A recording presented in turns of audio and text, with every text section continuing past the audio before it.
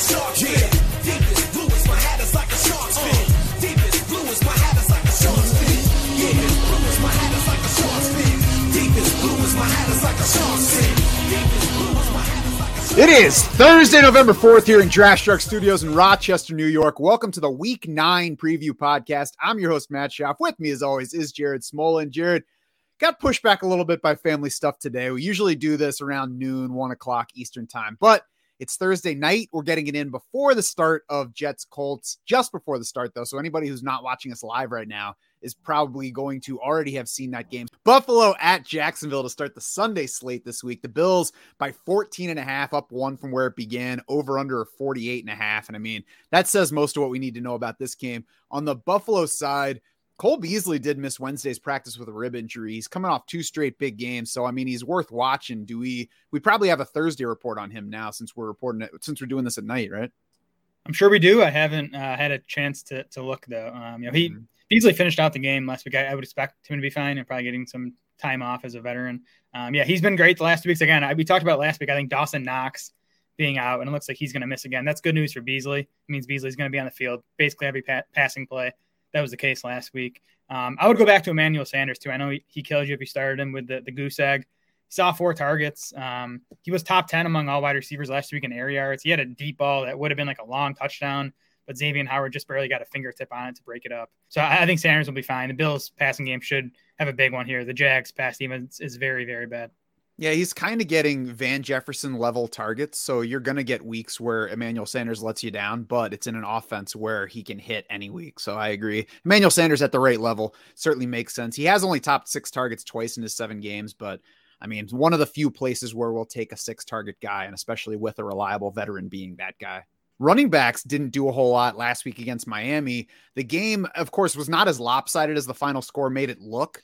And maybe that was part of it. There was not a whole lot of offense in the first half, and the Bills scored 16 in the fourth quarter, their final 9 points in the last 4 minutes to make it look like it was a one-sided affair. For the game, Zach Moss, Devin Singletary split 15 carries near evenly, 8 for Moss, 7 for Singletary, but Moss got 7 of the 8 running back targets for Buffalo in that game and nearly doubled Devin Singletary's snap count. Yeah, Moss has been getting most of the passing down work for the past few weeks now. And of course, he's still the better touchdown bet. So he's clearly the better play here. I think Singletary is in play as an RB3 or flex just because the matchup's so good and we expect the Bills to score so many points. But Moss is clearly the best fantasy play in the Bills backfield right now.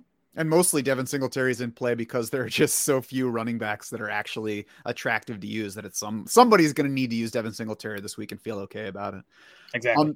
On the Jacksonville side, the biggest thing to watch, of course, is going to be James Robinson's heel to see if he's ready to play in the game. It's at least not as serious as it seemed like it might have been initially. So there does seem to be a decent chance he'll play. And I mean, Carlos Hyde, who would be the starter if James Robinson's out, he was limited Wednesday with a calf issue. And I think this is probably totally anecdotal and not backed up by anything, but it seems like over the past, 2-3 years, anytime where it's like, well, this is going to be Carlos Hyde's week because the starter's down. Of course, it was Chris Carson last week. Carlos Hyde's like, sorry, I actually have this leg thing too. You shouldn't rely on me. Yeah, well, Hyde was a full go today, and Robinson remained sidelined. So it looks like Hyde's going to actually be ready to start this game. He actually dominated work after Robinson left. Robinson only played 8 snaps last week. Hyde ended up playing 66% of Jacksonville's offensive snaps. He got 9 of the 11 running back carries. Dare Ogunbowale was the number 2 running back last week. But Hyde also got 8 targets. He ran around on 62% of the pass play. So he kind of stepped into Robinson's role. I don't think Hyde's very good. The matchup is just about as bad as it could get. So I'm not excited about Hyde, but he does look like a decent bet for, 15 or so touches. And I think, that puts him in play if you need an option this week. Is it really ever fair to say that Carlos Hyde is a full go, no matter how healthy or not healthy he is? No. Yeah, so he's definitely a guy to consider for usage. Do not consider him a lock for the lineup. I would play him over Devin Singletary, assuming James Robinson's out. Yep. But, I'm not going to be like, yes, Carlos Hyde's my savior this week. We'll talk about plenty of other running backs and maybe kind of compare Carlos Hyde to those guys to see who's going into lineups. The Jacksonville pass offense, just don't overtrust anybody because they let us down at Seattle. I think Marvin Jones remains the top play, but it's not like a clear number 1 in terms of the targets he's getting. 3rd in targets last week, still 10 ahead everyone else for the season. But in the 3 games since DJ Chark went down, they've had 3 full games since then. Of course, he got injured in the very beginning of that Cincinnati game, we've had 19.5% target share for Jamal Agnew, 18.8% for Marvin Jones, and 18% for tight end Dan Arnold in that span. Yeah, Jones is still the guy I'd go to first. I mean, he's actually still 24th in our expected fantasy points per game among wide receivers over the past 4 weeks. So he's still been getting decent usage. But again, I don't expect Jacksonville's offense to have much success here. So I'm not excited about Marvin Jones. Jamal Agnew is, deep PPR play. There's not much upside, but he's a decent bet for 4 to 6 catches at this point. He's taken over as the slot receiver for the Jags. They have Laviska Shenault on the outside. Shenault is just struggling on the outside. He's kind of miscast there. So I don't think you can trust Shenault in lineups right now. And Dan Arnold, he's you downgrade him because of this matchup. I think for the rest of the season, he's in the low end tight end 1 mix just based on the usage he's getting. We know the Jags going to be playing from behind a lot. There's issues in the wide receiver core. So Arnold's, going to be one of the better volume bets week to week at tight end, I think, going forward. He's long-haired Mike Gesicki. Perfect. Laviska Shenault, by the way, 13.3% target share over those past 3 games without DJ Chark. So I agree. We can't use him right now. We'll see where things go. It's sad that Jamal Agnew has become Laviska Shenault, but that's where we are. Yep. New England at Carolina, the Patriots by 4. It's up 1.5 from where it opened. The over-under is 41. That's down 2. And that's how you should feel about this game. It's not a great spot to look for fantasy value. For the Patriots, impressive victory at the Chargers last week, but Mac Jones threw for just 217 yards, no touchdowns, 18 of 35 passing. The Panthers are a negative passing matchup this week. I would like to not have to use any pieces here. If you need somebody, Jacoby Myers remains a solid bet for target volume. Yeah, the Patriots actually opened the season near the top of the league in situation neutral pass rate. Over the last 4 weeks now, they're 31st in situation neutral pass. It's probably a matchup thing. They've just wanted to run more against their recent opponents. They played the Chargers last week. They're a run funnel defense, but it's been a run leaning offense lately that probably continues here, with Carolina's quarterback issues. So I'm not really interested in any of the passing game pieces here. Jacoby Myers, Hunter Henry are low end starting options. Damian Harris, the best play. I'd be careful overrating Harris a bit. The Patriots' last 4 games have been against Houston, Dallas, the Jets, and the Chargers. The 3 of those teams ranked 23rd or worse in Football Outsiders run defense rankings. It's been an easy schedule for Harris lately. He's still okay because he's getting the volume, he's getting the goal line work. But again, I don't think he's going to produce as well as he has for the past month going forward. And he's still light on receiving work, so that just makes his hold on production that much flimsier. Nice time to try to sell him coming off the touchdown streak. So I agree. Usable for sure, but definitely not somebody to overtrust. And Hunter Henry is really only relevant because of how weak tight end is at this point. Yep. 3 straight games now of 2 catches or fewer and less than 35 receiving yards. I wish that I had tried harder to sell Hunter Henry when he was in the midst of his touchdown streak that ended last week. Right. He was living on the touchdowns. We also saw Jonnu Smith eat into Henry's routes a bit last week. Henry's route rate was down to 65%. Not a great number. Carolina's been pretty good against tight ends this season. Football Outsiders has them 3rd in tight end coverage. So again, Henry, an option, but again, he's basically a TD or bust fantasy option at this point. He's like fancy Kyle Rudolph for the Patriots right now. Yeah. On the Carolina side, let's hope that Christian McCaffrey's back because everything else looks pretty ugly in the Carolina offense right now. Even DJ Moore is down to wide receiver 3 level weekly averages, 5 catches, 60 yards over the past 4 games because Sam Darnold's just been garbage. Yeah, Moore is 44th among wideouts in actual fantasy points per game over the last 4 weeks. He's still 4th in expected fantasy points. So the usage has been there. It's just Darnold's been so bad. I think it's going to be PJ Walker this week. Darnold was limited the first 2 days of practice with a concussion and a shoulder injury. The shoulder injury is reportedly as big a concern as the concussion. Darnold's been bad. I still think Walker's probably a downgrade. It's not good news for the passing offense. I think you still probably start more as a wide receiver 2, but we've seen the floor the past few weeks now. Yeah, they pulled Sam Darnold at the Giants 2 weeks ago, and PJ Walker went 3 of 14 passing. So it's not like they have a closer in the bullpen and they start playing hell's bells when they bring him in. I do think that it would probably be better for everybody if Darnold doesn't play this week. Let him get healthier, let him sit out maybe, and just, stop seeing ghosts when he comes back and give people a chance to see that things would not be better with Philip PJ Walker in the lineup. But again, I hope that we get Christian McCaffrey back because it's tough to like anything else in a Panthers uniform right now. Yeah, Darnold's downturn in play definitely coincided with Christian McCaffrey's injury. I don't think that's the entire issue, But I think getting McCaffrey back, it's obviously going to help the offense as a whole. Atlanta at New Orleans, the Saints by 6, over under of 42 here. Falcons offense stunk versus Carolina last week. And I mean, Calvin Ridley missing certainly didn't help, but that's not the whole thing because it did not stink nearly so bad against the Jets a few weeks before. The Carolina's better than the Jets, but still things are bleak at the moment. They can certainly turn around quickly. The Saints this week, though, are even better on defense than Carolina is in all areas. 3rd in overall DVOA, 5th against the pass, 2nd against the run. So if you're looking for a big Falcons rebound this week, you're going to be disappointed. Agreed. Yeah. And I would say Atlanta only ran 50 offensive snaps last week. Part of that was because they were so bad and they weren't holding on to the ball.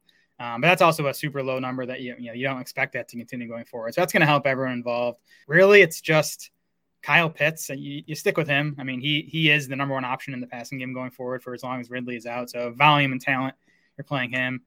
And then Cordero Patterson is still in play. We saw Mike Davis get more run last week than he did the week prior. Patterson still scored. He's still getting it done in fantasy. And then Mike Davis, he now has 9 carries and 6 targets last week. He had 13 carries and 5 targets in week 5 when Ridley was out. So his volume, I think, is going to be up for as long as Ridley is out. Not an exciting play, especially in this matchup. But again, we say that about a lot of running backs already tonight. Not an exciting play, but volume makes him an option if you're kind of desperate. Yeah, his usage last week was right back in line with most of the season. That 4 carry outing where he played about 60% but barely touched the ball is really the outlier for his usage. Mike Davis not going to excite you any week, but he will usually get touches along the lines of what he got last week.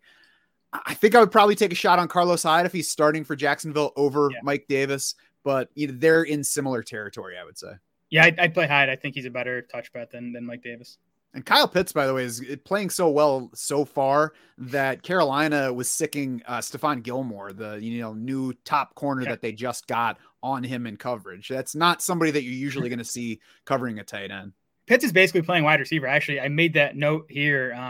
The Saints have been tough against tight ends, but they're actually 31st in adjusted points allowed to wide receivers, which I think that's the number we should kind of be looking at when looking at the matchup for Kyle Pitts, because he's running all his routes on the outside or in the slot. So it might actually be a good matchup for Pitts, even though the tight end number says it's a tough one. Mm-hmm. Tajay Sharp, before we get away from the Falcons, has 5 and 6 targets, 4 and 5 catches in the 2 games without Calvin Ridley so far. Not big numbers, but deep league, somebody to keep in mind maybe as like a $3,000 option in DFS. Yeah, he looks like a better bet than Russell Gage right now if you're having to mess with these Falcons wideouts. Mm-hmm. Saints side, when I was first doing my notes, the question was, will Taysom Hill be back? Thursday afternoon, answered that question. Taysom Hill is back. He is a definite pickup this week and might just be a top 12 fantasy quarterback the rest of the way.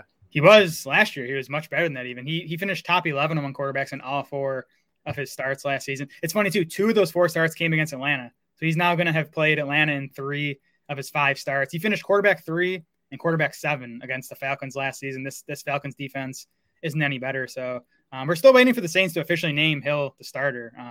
But assuming they do, I think, he's a top 12 option this week. Yeah, if you think that you hate hearing Taysom Hill talked about so much, just imagine how the Falcons feel about seeing his face and hearing his name. Like, when will this guy go away? I would be shocked if they start Trevor Siemian over Taysom Hill. But, we were shocked last year when it was Taysom Hill over Jameis Winston. True. Otherwise, with New Orleans, it's really just Alvin Kamara. I mean, I think you can take a shot in some places on Mark Ingram in a deep league. He got 6 of 25 running back carries last week in his first game with the team just a few days after the trade, and 2 of 6 running back targets, which is, a decent number considering the shares, 2 targets versus 4 for Alvin Kamara in that game against Tampa Bay. Yeah, we expect the Saints to lean, I'd say, a lot more towards the run with Hill under center now. Hill's going to take a lot of those carries. I'm not sure the running backs are going to combine for more carries than they had been. So yeah, Ingram is a flyer. The matchup here helps. Kamara, I do think Kamara takes a slight hit with Taysom Hill. It doesn't really matter for season long, like you're still starting him, but maybe he drops from RB3 to RB7 the rest of the way, because I do think the targets probably come down a tad, and Taysom Hill is going to steal some goal line stuff. Yeah, I'd worry more about the goal line touchdowns personally. I think that there just aren't that many options for throwing the ball to beyond Kamara where they have to incorporate. I mean, we heard in the summer too about how Winston and Taysom Hill were trying to work with Alvin Kamara and building a connection because they know there's not a whole lot else to go with here.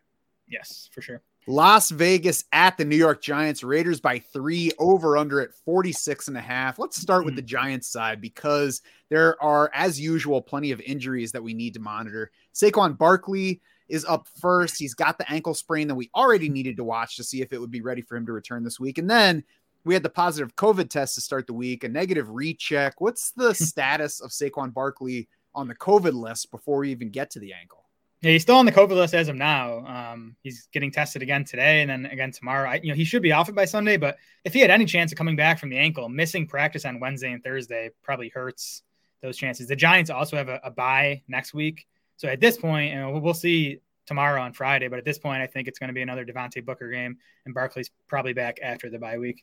Yeah, I mean, I think if Barkley does make it back and he's active for the game, then he's probably a top 12 running back play this week because it has to mean that the Giants believe he's okay to play, to not give him another week with the bye on the other end. That said, don't head into the weekend expecting Barkley to be in your lineup. Correct. And if Barkley is out, I think Devontae Booker is a pretty solid RB2. That's kind of how he's produced so far. And the Raiders are 28th in adjusted points allowed to running backs. Wide receiver Sterling Shepard seems likely to miss this game with his quad injury. Kenny Golladay was still not back as of Wednesday. He probably wasn't back Thursday, right?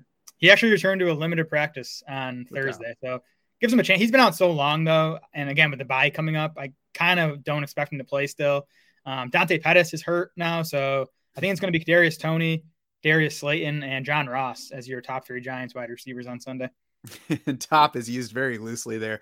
The whole situation, though, I mean, Kadarius Toney's got the thumb that he hurt Monday night. He was limited Wednesday, but doesn't seem like it should be an issue. He returned to that game. So he carries the high target ceiling that he had in that Dallas game a few weeks back, and it makes him an attractive PPR option this week. Definitely. I mean, it feels a bit risky because like every game he's been heavily involved, he's gotten banged up in some way. And I don't know how big considering the ankle still is. But yeah, the upside is big with all these injuries, and the matchup's obviously fine. And it's also worth noting that Darius Slayton and Evan Ingram seem like they're just not going to become a thing no matter who's in or out of the game. Jason Garrett just doesn't want to get them involved, it seems like. Actually, Darius Slayton got some chances. Evan Ingram is not getting any chance. You might be tall and fast, but you don't have a spot in this offense, pal, and we can throw a whole bunch of red zone targets at Kyle Rudolph. Yes, Slayton had 9 targets 2 weeks ago. He was down to just 2 on Monday night. So he's going to be your second Giant receiver in, but not a comfortable play. Yeah, I feel bad for you if in week 9 of fantasy, you're like, I need a Giants receiver that's not Kadarius Toney. Who am I going to get here? It's tough out there. Some people might.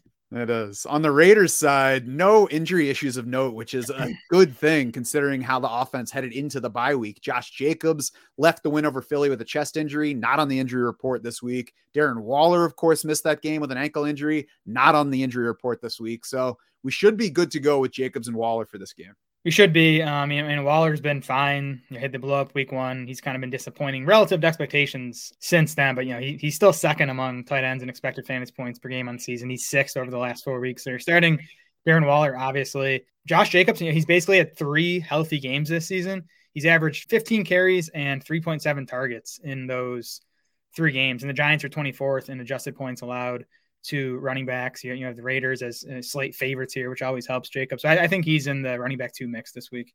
Yeah, I mean, if he gets a few more opportunities, he might become Chuba Hubbard.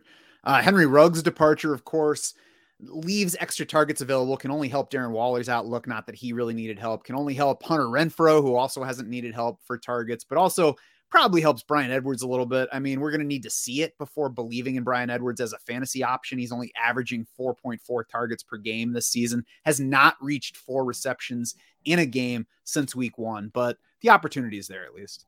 Yeah, I mean, Ruggs leaves behind 5.1 targets per game, so it's not a huge number. You're going to have Zay Jones be the Ruggs replacement. He obviously can't do the same things Henry Ruggs could. I'm not convinced Bryan Edwards' role is going to change a whole lot. So he's still, maybe you add him, you stash him, see what happens. I wouldn't use him this week. I do think Hunter Renfrow is in play, though, as a lower-end PPR option. He's been a top 35 PPR wide receiver in 4 of his last 5 games now, so he's been producing.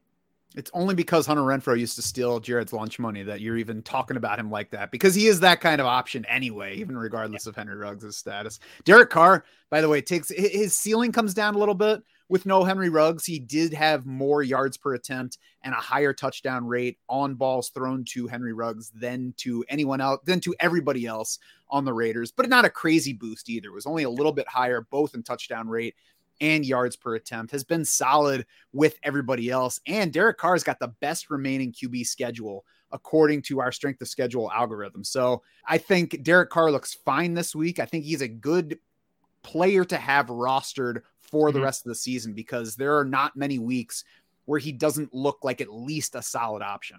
Yeah, he's been good. The offense has looked better since Gruden left the picture. And not to get too much into narratives, but I am a little concerned just how this team responds. You had the Gruden thing, then the Ruggs thing. You know, it's a slight concern for me. The Giants pass D, at least by the numbers, actually has been decent too. They're 11th in Football Outsiders pass D, DVOA. They're 14th in adjusted points allowed to quarterbacks. I was kind of going back and forth, Carson Wentz versus Derek Carr as a spot starter this week. I would lean Wentz now with the Ruggs situation. You know, you have a better matchup for Carson Wentz, so I'd go there if you happen to be deciding between those two guys. Yeah, I think Derek Carr is a safer player. Carson Wentz between them is the guy who could implode, but I think that Wentz also has the higher ceiling. So I would probably lean that way as well if I'm making that decision right now. I wouldn't drop Derek Carr to go get Carson Wentz, though, especially with the upcoming schedule. This matchup with the Giants, you know, by adjusted fantasy points allowed, it's a slightly negative, but this basically neutral matchup is one of the worst remaining on Derek Carr's schedule.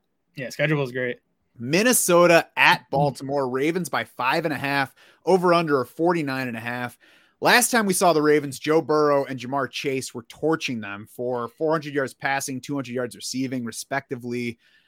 I'm not going to predict more of that, but my takeaway is to not be scared at all by this matchup for, you know, kind of the key Vikings pass catchers. Yeah, I dug into the Ravens D a bit just in my head, they have seemed so volatile this year. They've had some great games, some horrible games. Basically they limited Detroit, Denver, and then the Chargers. So they limited one good offense.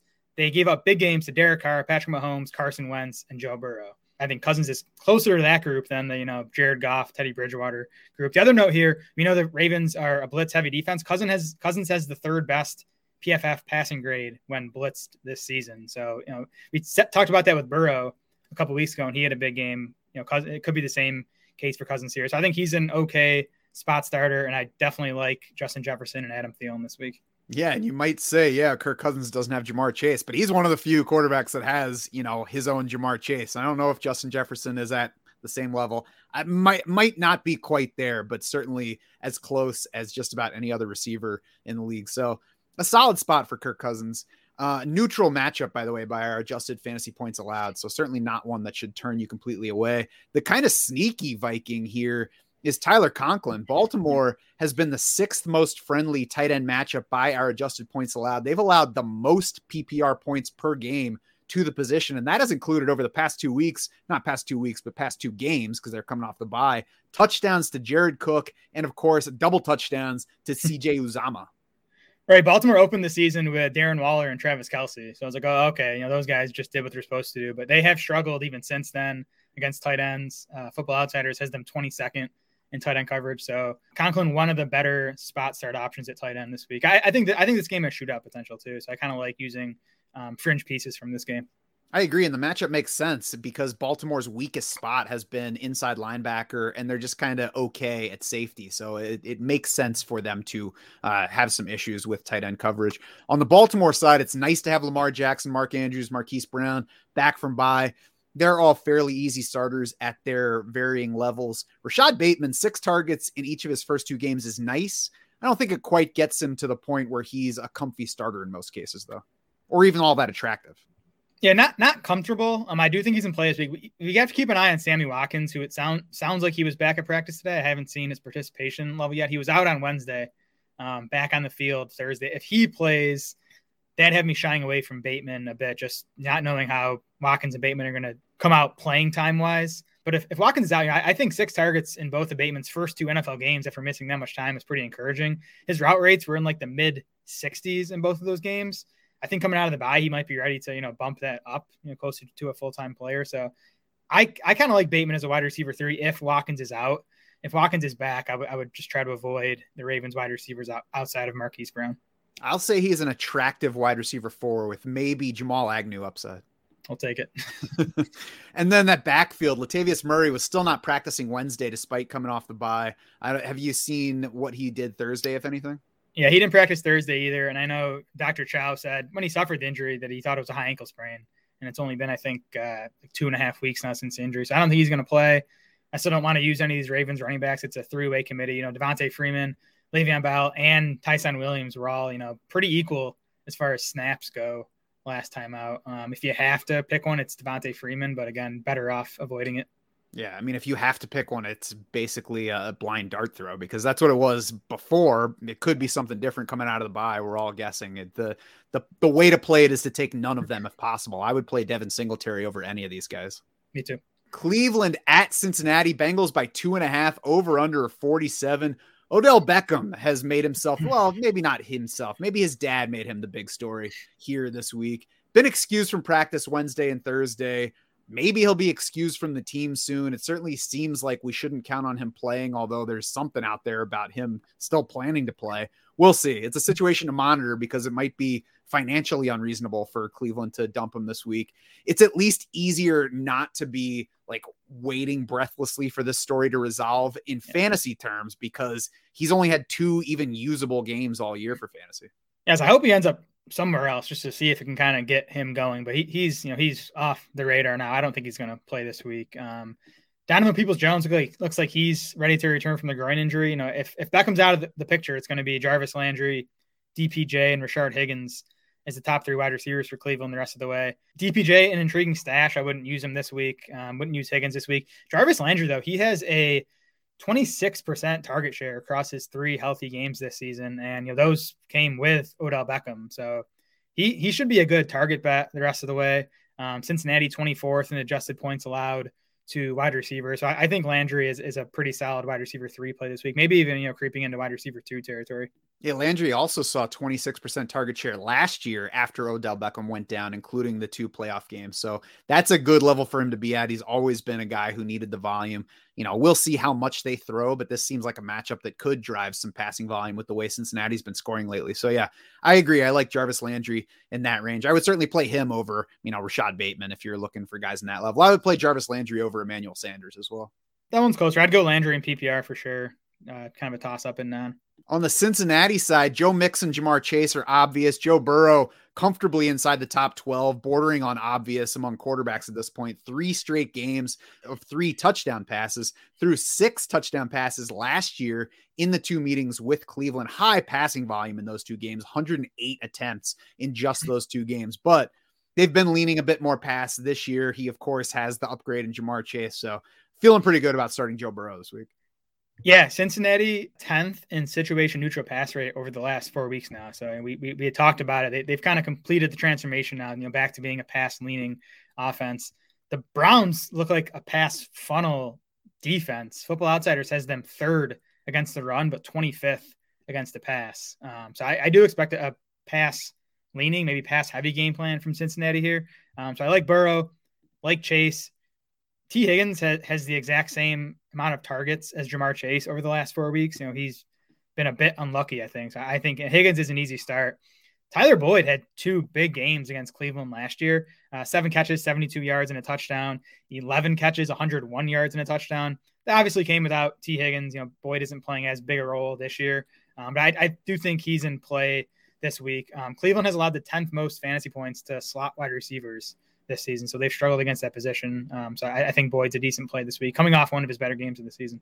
He's caught 5+ balls in 5 straight meetings with Cleveland. Obviously, there have been changes to the Cincinnati offense in that time frame that makes him lower on the totem pole. But, you know, you mentioned it's a good matchup. It can only help the matchup for him if Cleveland's top corner, Denzel Ward, returns to play outside. So we'll keep an eye on that situation. And I agree on T. Higgins.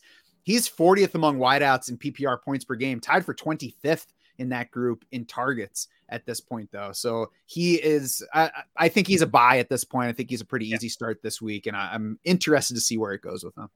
Agreed. Denver at Dallas, Cowboys by 10, up 1.5, because we're all expecting Dak Prescott to return. Over under of 49.5 on the Denver side. First, though, Noah Fant out, of course, on the COVID list. That makes Albert Okwuegbunam a solid starter. The talent upside is there. it's kind of tough to know what the numbers will be because we haven't seen him as the lead tight end at any point in his, brief NFL career to this point. But Broncos have the fourth most tight end receptions this year. They had the fourth most tight end receptions last year, and their tight ends collectively had 27% of the targets last week in Jerry Jeudy's return game. Right. Noah Fant averaged 8 targets per game without Albert O this season. So, that's kind of the upside for Albert O. I'm not saying he's getting 8 targets. But he's an exciting pass catching tight end, big time size, speed, plus athlete. Dallas is actually 32nd in Football Outsiders tight end coverage rankings, and they're 23rd in adjusted points allowed to tight end. So excited to use Albert O in DFS this week. And I do think he is a, spot start option in season long, assuming Fant is out. Fant, it sounds like he does have a chance to be cleared in time for Sunday, but it seems unlikely at this point. Yeah, I've picked up Albert O in a couple of places to play him in season long. So at this point, I'm kind of hoping that Noah Fant is out this week, although I'm starting him in Fant, so it's a win-win. Yeah, I'm starting him in main event. I have Hawkinson on bye, so I picked up Albert O. He's my guy this week. Nice.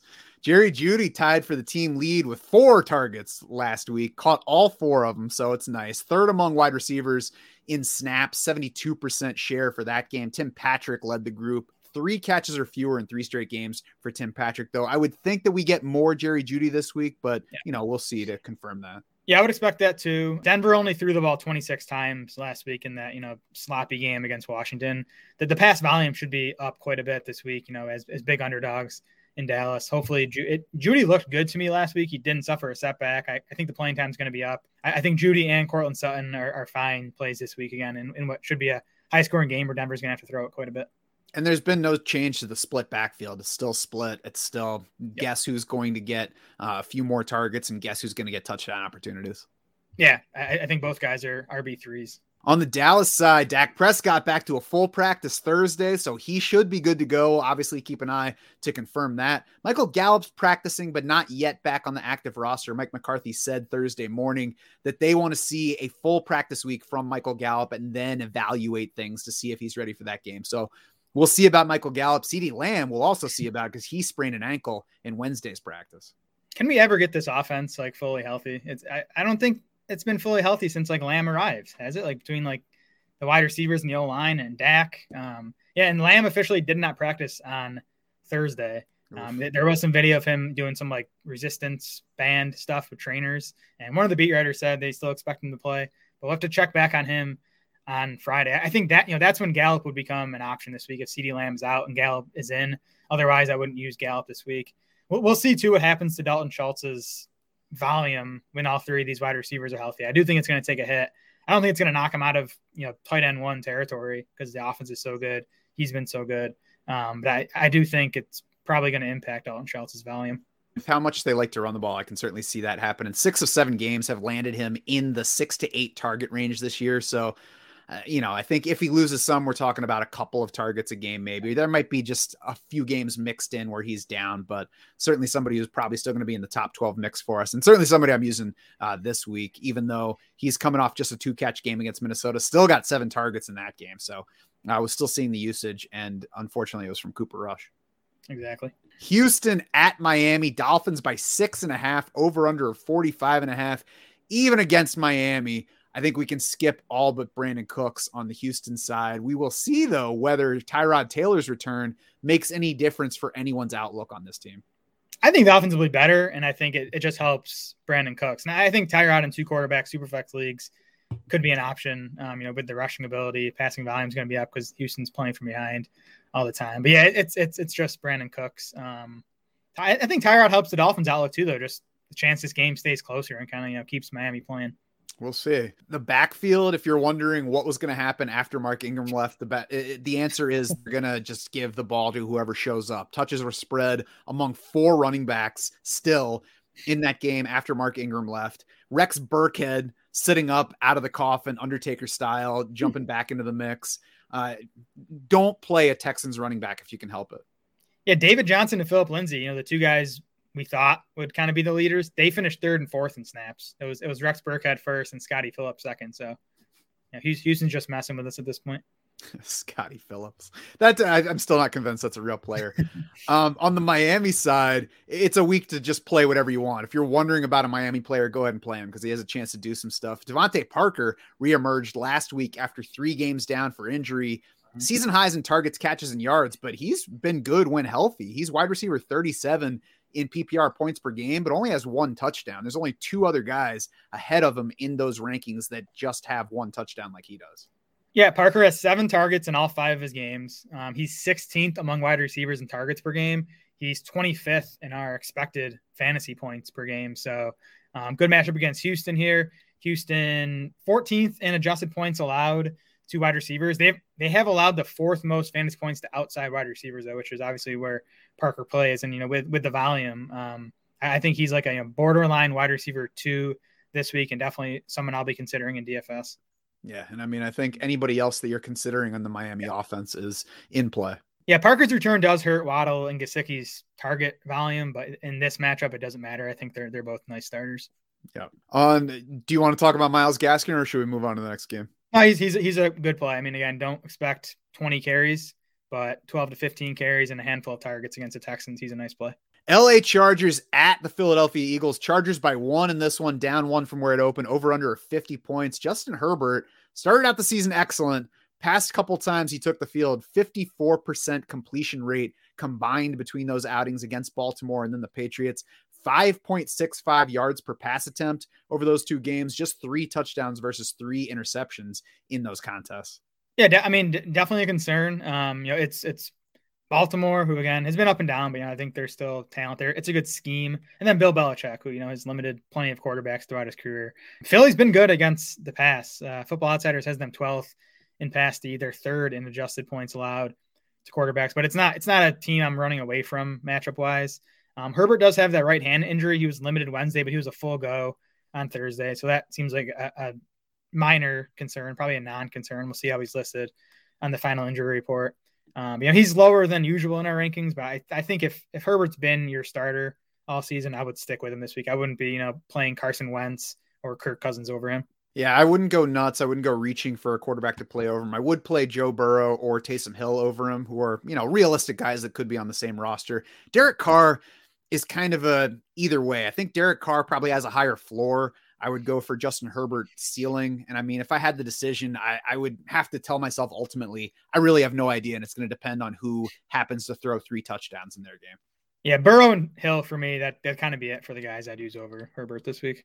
And I'm not changing my outlook for Austin Eckler, Keenan Allen, or Mike Williams, despite last week's disappointment.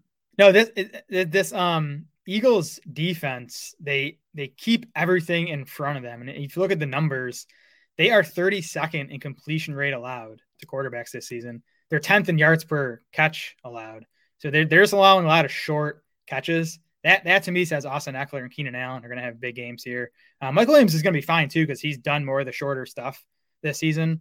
But to me, this sets up as a good, defensive matchup for guys like Keenan Allen and Austin Eckler. Yeah, especially with the crap that the Eagles are rolling out at linebacker. It's a positive matchup for Jared Cook, but his role is just limited to the point where it could be a good matchup and he could just see 5 targets and catch 3 of them and just not do a whole lot. Or he could score a touchdown and you'd be in luck. Yeah, kind of in the Hunter Henry touchdown or bust mold. I was wondering if Donald Parham's role would climb coming out of the bye. It actually went in the opposite direction. Cook kind of separated himself as far as pass routes go versus Parham. So that makes him a safer bet if you need to use him. Yeah, I like that at least. I would play Jared Cook over Hunter Henry if I were making that decision, but I would play Tyler Conklin and Albert O over Jared Cook. Yeah, I think I would too. On the Philly side, it's same as usual. I mean, Jalen Hurts obviously let you down fantasy-wise last week, but there's not really a takeaway from it. I mean, there's not going to be another game this year where he throws 14 passes, leaves at the beginning of the 4th quarter because they're winning by so much, and his team runs the ball on 74% of offensive plays. It's just, we're not going to get that game flow again. So don't worry about it too much. I guess if there's anything to take away, just know that he's not actually going to give you all the points every week. Right. And this passing matchup is tough. The Chargers, 4th in Football Outsiders pass D, 2nd in adjusted points allowed to quarterbacks. But the Chargers are 32nd in Football Outsiders run defense ranking. So, for a guy like Hurts, that might actually help his fantasy outlook if the Eagles go run heavier. And, he's a big part of that. So, yeah, I'm definitely starting Hurts without hesitation this week. What would really help his fantasy outlook, though, is if the other team actually scores first in this game and then sets up some garbage time in the second half, which is where he shines. I think you might get that this week. If he keeps going like he has for most of the season by scoring in garbage time, we'll have to call him Oscar for the second half. For the Eagles backfield, obviously we were all hoping for Kenneth Gainwell, maybe not hoping, but expecting Kenneth Gainwell to be the top touch getter. The opposite direction. I mean, I can understand it being a committee, but it wasn't even a committee. It was Boston Scott leading things. Then it was some Jordan Howard, and Kenneth Gainwell basically disappeared until the team had pulled starters in the fourth quarter. Kenneth Gainwell got 12 of his 13 carries in the fourth quarter after Gardner Minshew entered that game at halftime. It was 9 carries for Boston Scott to 4 for Howard and 1 for Gainwell. Yeah, I think Gainwell's role just did not change with Miles Sanders out. He is still like the pass catching back, the come from behind back, and Philly played this entire game with the lead. So that just meant, no Kenneth Gainwell. That could definitely change this week. Philly could be playing from behind for most of this game. And the matchup's good for the entire backfield. So we've talked about the Chargers defense plenty. Dead last in Football Outsiders run D, 23rd in adjusted points allowed to running backs. And teams have been choosing to go run heavy against the Chargers. Boston Scott for me is the top play in this backfield still, though. I think he's the best carry bat. Gainwell has some appeal in PPR leagues, but again, you see the floor last week if the Eagles find themselves playing from ahead again. Yeah, and you mentioned it's a positive rushing matchup, so even if they do fall behind, they're still going to want to run the ball. And they showed us in the game that Miles Sanders left. It wasn't just a plan heading into last week. When Miles Sanders went down, Boston Scott came in and split things. So they're not going to make Kenneth Gainwell the lead back, regardless of what's going on. Maybe he has a J.D. McKissic game. But, this is just a reminder of why we don't want to overrate the whole handcuff angle, because we're not going to know. A lot of times we're just going to have to wait and see what happens when the starter goes down. Most of these situations are just unclear heading in. Yeah. And Gainwell profiled as a change of pace back coming into the league. He's undersized. He was, never a workhorse in college, did a lot in the pass game. That's just the kind of back he is. So I'm a little mad at myself for, I think, overrating Kenneth Gainwell last week. There are plenty of people mad about that one. I at least didn't put a whole lot of stock or money into it, so I'm not too upset. Dallas Goedert, by the way, had a nice week, even though they didn't throw the ball a whole lot. He drew half of Jalen Hurts' 14 pass attempts in that one, so you have to like his usage going forward. Yeah, he's a buy if you can still get him, because the production has not been huge since the Ertz trade, but the usage as far as, playing time and route rate, all that has been all you could ask for since Ertz has been dealt to Arizona. This could be the breakout week for Goddard, because the Chargers are top 9 against all 3 wide receiver spots and running backs in Football Outsiders coverage DVOA. They're 30th against tight end. So that's clearly the weak spot of this pass defense. I think Goddard should be featured in this passing game. Try to buy him now in season long and play Goddard in DFS this week. One thing that was interesting last week was Dallas Goedert lined up almost exclusively in line, like that traditional tight end spot, as opposed to out in the slot, which is where he spent more than half of his snaps in previous games. Now, that might have just been a function of the way that game went, mostly running, playing from ahead the whole time. And that's just where he was lined up, so he could either run block or run out for a pass.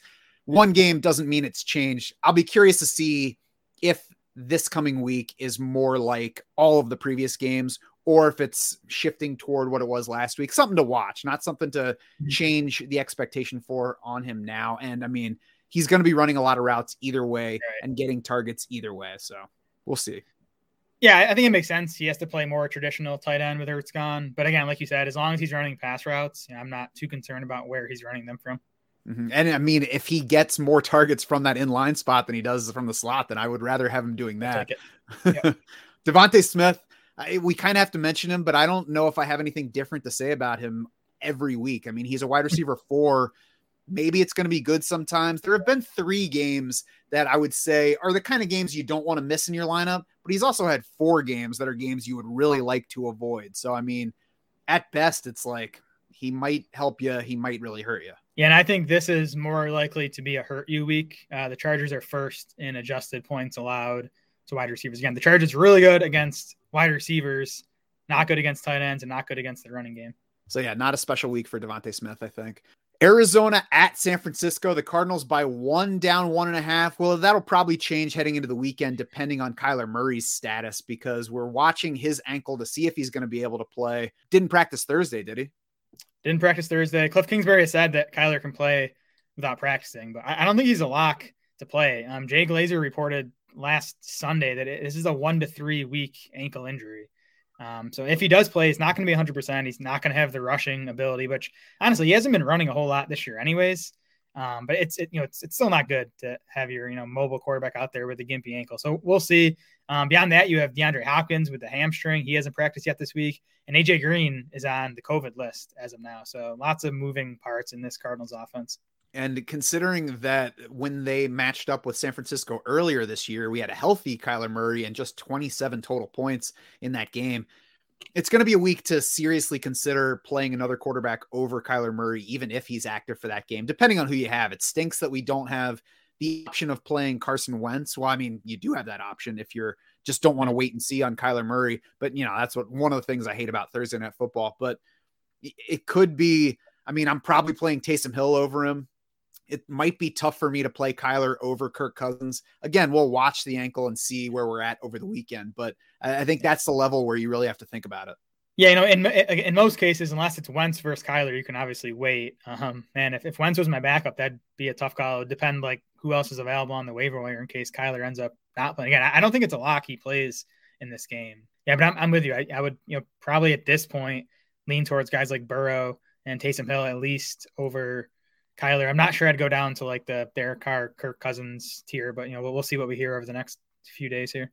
Yeah, I'll try to gauge that Saturday and Sunday.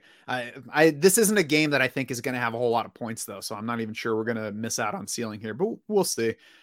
Elsewhere on the Arizona offense, you mentioned some other issues to watch. We did get on the positive side the Chase Edmonds touchdown last week that you called for. Yeah, it was like a Wildcat play too, right? I was pumped when that came. Same deal with Edmonds. His usage remains strong. You can't count on him for touchdowns because Connor's getting those carries. But Edmonds is going to find the end zone, just getting as many touches as he is. He did re-injure his shoulder in that Thursday night game. He ended up coming back in. He was limited in practice on Wednesday. He's going to play, but just something to keep an eye on. I'm just happy to find out that he knows where the end zone is. On the 49ers side, Deebo Samuel did not practice Wednesday with a calf issue. Doesn't seem like it's overly serious, but we'll have to watch him. Elijah Mitchell did not practice Wednesday with a rib issue. Sounds like that's something we're going to have to watch. I believe Matt Barrows, too, said that Trey Sermon would be the starter if Elijah Mitchell can't go for this game. Yeah, I'm not going to believe that. I'm going to wait to see it. The Niners beaters have been wrong about that before. Mitchell and Deebo were both limited on Thursday, so I do think they're both going to play. Deebo has obviously been awesome. You're starting him. Eli Mitchell's really been awesome too when he's been healthy. Clear lead ball carrier for San Francisco. Not doing hardly anything in the passing game, which hurts. But any back in this Shanahan running scheme getting 15 plus touches is definitely a fantasy starter. Yeah, he's Damian Harris. Same thing, really. And George Kittle looks like he should be back this week. Yeah, he's back at practice. I think you're starting him if he's back. Brandon Ayuk coming off his best usage of the season, 88% of the snaps, 25% target share. Maybe snag him if he was dropped in your league, see what happens. But Kittle coming back kind of, to me, dampens any enthusiasm for Ayuk just because he's kind of back to where we thought he'd be preseason as, maybe the third option in this run heavy offense. Yeah, if you have somebody that you were going to drop for Adrian Peterson or whatever, somebody that you didn't win in waivers this week that's just expendable, I think it's worth dropping them for Brandon Ayuk just to see what happens because, we didn't even get a full look at the offense last year, so we don't really know what it looks like with a healthy Deebo, with a well-performing Ayuk, and with the healthy George Kittle. So I think there's at least talent worth taking a shot on if you have a roster spot to play with. And Kyle Shanahan said that they've been waiting for the bounce back from Brandon Ayuk. So it's not like they don't believe in him. They just don't like what they've seen from him so far this year. So definitely an interesting guy still. Yep. Green Bay at Kansas City, Chiefs by 7.5. That's of course up 5 from where it was at the open because of a very key guy missing. Over under 48.5, down 7. Nothing besides Devontae Adams and Aaron Jones for me on the Packers side with Aaron Rodgers on the COVID list. I think A.J. Dillon is in play because I think Green Bay is going to go basically as run heavy as they can. I mean, until they get down multiple scores, and they might not if Kansas City's offense keeps struggling. So, I mean, Dillon had, what do you have, 16 carries last week, with no Devontae Adams. He could, I think, get close to that number this week, and the matchup is obviously good against Kansas City. So I think he's like an RB3. Yeah, Adams, I mean, we downgrade him to like low-end wide receiver 1 status with the quarterback change. Adams played 8 games that Rodgers missed all or most of back in 2017. That was with Brett Hundley at quarterback. He scored as the PPR wide receiver 12 over those 8 games. So he was not elite, but he was still a low-end wide receiver 1. So you're starting Devontae Adams. Yeah, we'll certainly take that with a quarterback who has never been very good in Brett Hundley. I probably sound a little bougie acting like I don't have to consider whether to start A.J. Dillon. I'm up here with the true running backs. I don't care about the scraps. You're a known Dillon hater, so no surprise there. That's for sure. I don't hate him anymore, though, because everybody got excited about him and pushed him too far up, and then everybody started hating him again early in the year when he didn't do anything. So now I'm back on his side. He's good, man. On his side. I never started on his side. Now I'm on his side. He's good. I mean, I don't know if something ever happened to Aaron Jones, Dillon would be a fantasy monster. He's fun to watch at least because I like when he was backing for the first down through Arizona's defense on Thursday night. That was fun. He's a monster. On the KC side, maybe we get some more rushing volume from this one against the number 30 defense in rushing DVOA from Kansas City. Packers are also, though, mid-pack in pass defense. So, I mean, Kansas City is going to do what it wants to do. We'll see whether it succeeds in doing what it wants to do this week. Yeah, we'll see. I mean, to me, last week was the most worrisome performance yet out of Kansas. I even thought they looked better against Tennessee. They just had more turnovers against Tennessee. They didn't even look good minus the turnovers against the Giants to me. Yeah, you're still starting Mahomes and Tyreek Hill and Travis Kelce. You're still starting Darrell Williams. I know the Derek Gore stuff was kind of frustrating. And even watching the game, it seemed like he played more than he actually did, but he only played 20% of the snaps. Darrell Williams played 64% of the snaps. Darrell Williams ran a route on 67% of the pass plays. Darrell Williams got 13 carries and 6 targets. Like, you give me that volume on this offense, which is still a top 5 offense. Like, I still think it's a top 5 offense. Williams for me is a pretty easy fantasy starter this week. I think it seemed like more because it almost all came at once. There was one drive where Derek Gore just took over. He got 7 of his 11 carries on that drive, finished it off with the touchdown. And then shortly thereafter, everybody's like, God, is this game still going? We just kind of forgot about the rest of it. But Darrell Williams caught a bunch of passes. I agree. I came out of the game like, do I need to worry about Derek Gore? And then look at the numbers afterward. And it's like, nah, I don't really need to. Yeah, we'll see. Maybe his role grows, but at minimum, Darrell Williams is locked in as the pass catching back here, which is, kind of the most important thing in Kansas City, that plus the goal line stuff. Right. Derek Gore is considerable down at Devin Singletary level, but certainly not somebody that I'm strongly considering using this week. And I'm not worried about Darrell Williams right now. We'll see. Maybe a couple of days from now, 3-4 days from now, I'll be like, oh, you were talking like an idiot. It's always possible. Anything else in that game? Josh Gordon, season high route rate last week, 42%, kind of out of nowhere. Did nothing. I'm obviously not starting him. Maybe you stash him. Yeah, I'd still rather stash Brandon Ayuk than Josh Gordon, but at least on my radar after that increase in playing time last week. I'd rather stash Bryan Edwards than Josh Gordon. The only reason we're even talking about him is because he used to be Josh Gordon. Yeah, I'll never talk bad about Bryan Edwards, so that's fine with me. There you go. Tennessee at the Rams on Sunday night. Rams by 7.5, up 1 point from where it opened, and over under a 53.5. The post Derrick Henry backfield is obviously the biggest story for this game. Adrian Peterson in my main event league, Jared, went for $536 on waivers. $285 was the next highest bid. So, I mean, people throwing as much as they could basically at him, and I expected that. I was definitely not in on the bidding. I think this is going to be another case where we're like, okay, Adrian Peterson is the Derrick Henry replacement, and then ultimately realize there's no such thing as a Derrick Henry replacement. No, I mean, if you're expecting Peterson to even get 75% of Henry's volume, you're going to be disappointed. I want to believe that the Titans are going to become this like pass heavy offense, and Jeremy McNichols is going to be like the main guy as the pass catching back and see like 10 to 12 carries per game. But man, I could just see like Peterson, again, not getting anything close to Derrick Henry level workload, but getting 15 or so carries per game. And McNichols, I do think he'll play a bigger role, and he's going to remain the pass catching back. He's going to have value. We'll see. I think this is a big opportunity for McNichols because I don't think Peterson's going to play a big role in his first game after, not playing or practicing all off season. We signed on Monday.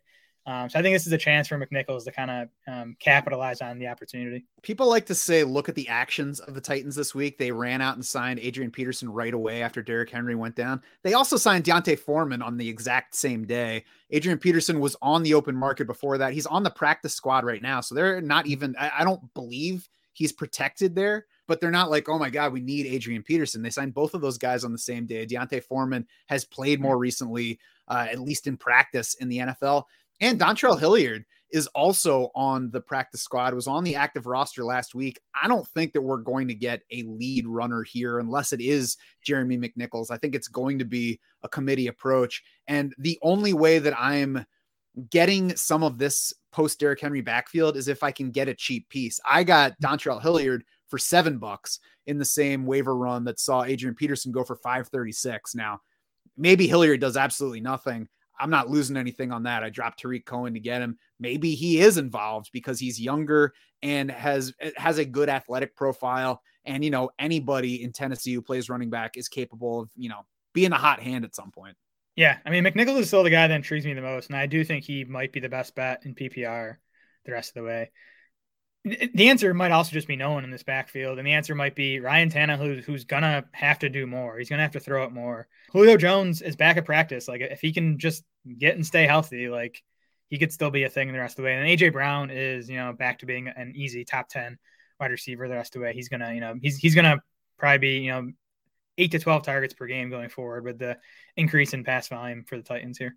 Yeah, McNichols would definitely be my top bet in that backfield as well. He's the only one that I'm considering starting this week unless I'm in really bad shape. Plus, we have to wait and see who actually gets elevated to join McNichols on the active roster because it's only him at running back on the current active roster.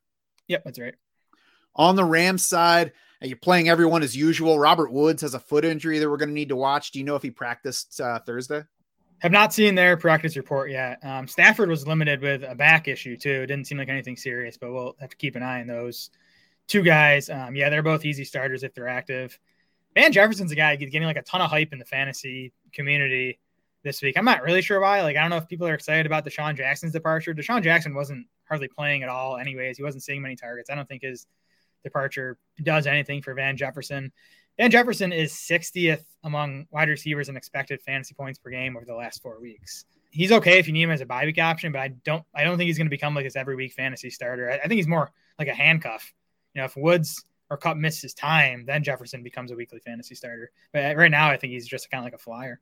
Yeah, I think that's the only thing that really makes him make sense as kind of a hot name right now. Robert Woods has the foot injury. If Woods is out, then that certainly helps Van Jefferson. But I agree. It's basically McCole Hardman for them. If Robert Woods or Cooper Kupp's out, Van Jefferson looks attractive. Otherwise, could he score for you in any given week? Sure. Could he also catch 2 balls for, 23 yards? Yes. Yep, exactly. Anything else from that game? I'm glad Tyler Higbee's off the main DFS slate, so I can stop chasing him. He's kind of like breaking my brain, just being on the field so much for such a good passing game, but it's not turning into fantasy points. Yeah, it's frustrating, but at least he's not totally letting you down and offering nothing. Yep. On to Chicago and Pittsburgh on Monday night to close that out. Steelers by 6.5, over under a 40. I love the game from Justin Fields last week, even though it happened on my bench behind Teddy Bridgewater and Daniel Jones in a 2-quarterback league. That said, I absolutely need to see it again before I'm believing in it and considering using Justin Fields in any real capacity this week. Certainly not taking that chance against TJ Watt. Yeah, Matt Nagy's back this week too, which evidently is bad news for Justin. We should have maybe put some stock into that. Nagy out of the way. Maybe this is Fields' breakout game, but he's back this week, so we'll see. But yeah, the Pittsburgh, we saw what a good pass rush could do to Fields in that Tampa game, and Pittsburgh's is just as good, if not better. So on the road in prime time, I would want to see it from Fields one more week too before using him. You think Matt Nagy, I almost called him Adam Gase. You think Matt Nagy has a Justin Fields voodoo doll like hidden away? He just like bends the leg if Justin Fields is about to get away from the defense. That sounds like something Matt Nagy would do. David Montgomery designated to return from IR this week, but we're going to have to wait and see whether he's actually ready to return to game action. Yeah, Nagy. Speaking of Nagy, he did say today that Montgomery's still the lead back when he's healthy. And one of the beat writers said that he expects Montgomery to play on Monday, but be limited, play a little, I think was how he termed it. Hopefully that's not the case. The Bears have a bye next week. So hopefully they let Montgomery get healthy, bring him back in week 11. Khalil Herbert, horrible matchup against Pittsburgh, but he'd still be a low end fantasy starter because the volume, if Montgomery's out, if Montgomery's back, the backfield would kind of be one I just want to stay away from. I wish that beat writers would do less of, I think this guy is going to do this. And, just more of if a coach says something, or even if a player says something, say, this is what the guy said. And otherwise be like, I don't know. I'm guessing just like you guys are. It's tough. I want the insight from these guys who are around this team every day. And honestly, some of them are a lot better than others. And I should, start making a list of, the beat writers we can kind of trust and the ones we can't. I don't know. I don't mind it as much, but you do have to be careful, what you buy into and what you kind of shove aside. Yeah, that's for sure. Just make sure that as you consume it, that it's a writer's opinion and not a report from the team. Yep.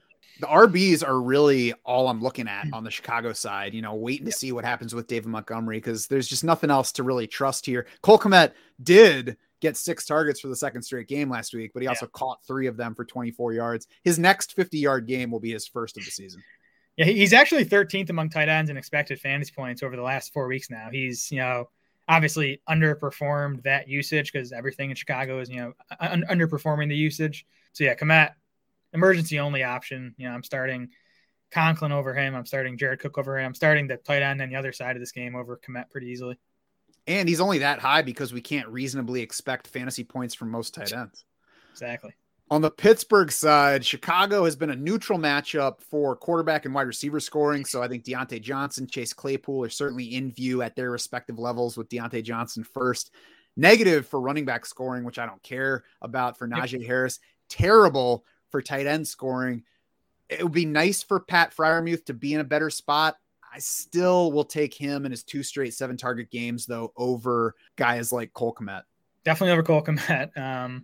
I think he's right in the mix with the Conklins and the Cooks and these other guys we've talked about. The matchup is tough on paper, but 19% target share for Freiermuth over the past 2 weeks. And Eric Ebron remained sidelined on Thursday, which does matter for Freiermuth. He went from he had the big game before the bye in week 6, but he ran a route in just 51% of the pass plays. That was up to 68% with Ebron out last week. So it definitely is a boost to Freiermuth if Ebron does not play on Monday night. If it's close between Freiermuth and another tight end, and they're both on the wire, you have one rostered, I do think that there is a better chance that Freiermuth stays heavily involved going forward, with short range bends. So I think I chose him over, I don't even remember the decision now. But I think that helps him going forward. If you're deciding, he's a better chance of being that useful option the rest of the way. Yeah, Freiermuth and Arnold were the 2 guys I was grabbing off waiver wires this week. I think they're the 2 guys with staying power, who we know, again, could be lower end tight end ones the rest of the way. Yes, I agree with that. Anything else from this game? Nope. That's going to do it for this week 9 preview edition of the podcast. Head over to draftsharks.com now. See our full week 9 rankings to help you finalize all your lineup decisions. Check the My Teams page to get those customized to fit your league settings. You can also find us anytime in the free Draft Sharks Discord. You can find the link to join that in the description for this podcast, wherever you might be consuming it. For Jared Smola and the rest of the Draft Sharks crew, I'm Matt Schauf saying thanks so much for swimming with us.